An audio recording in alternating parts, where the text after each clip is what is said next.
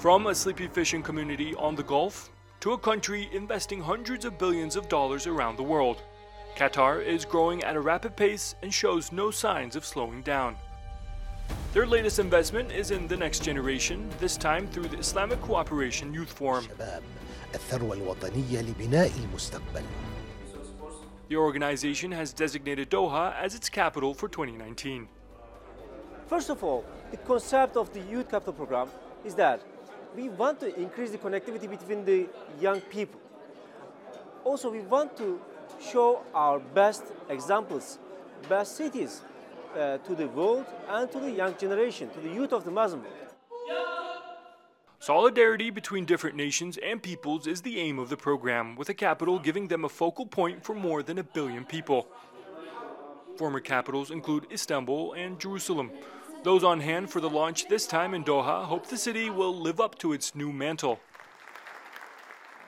I think they're supporting their youth and as well as the youth from the other Islamic countries. It has a really important message to Qatari youth that they have this responsibility to be up to the youth around the Islamic world expectations. Those expectations include promoting active youth participation through social, cultural, artistic, sport, and academic activities. But it isn't an easy task, especially when you consider the amount of people that the area holds. The OIC region consists of 1.6 billion people, and 1/3 of those are aged 18 to 35.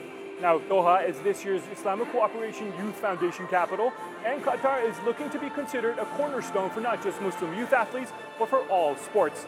It's plain to see here in Qatar that time is ticking for the Arab world's first World Cup.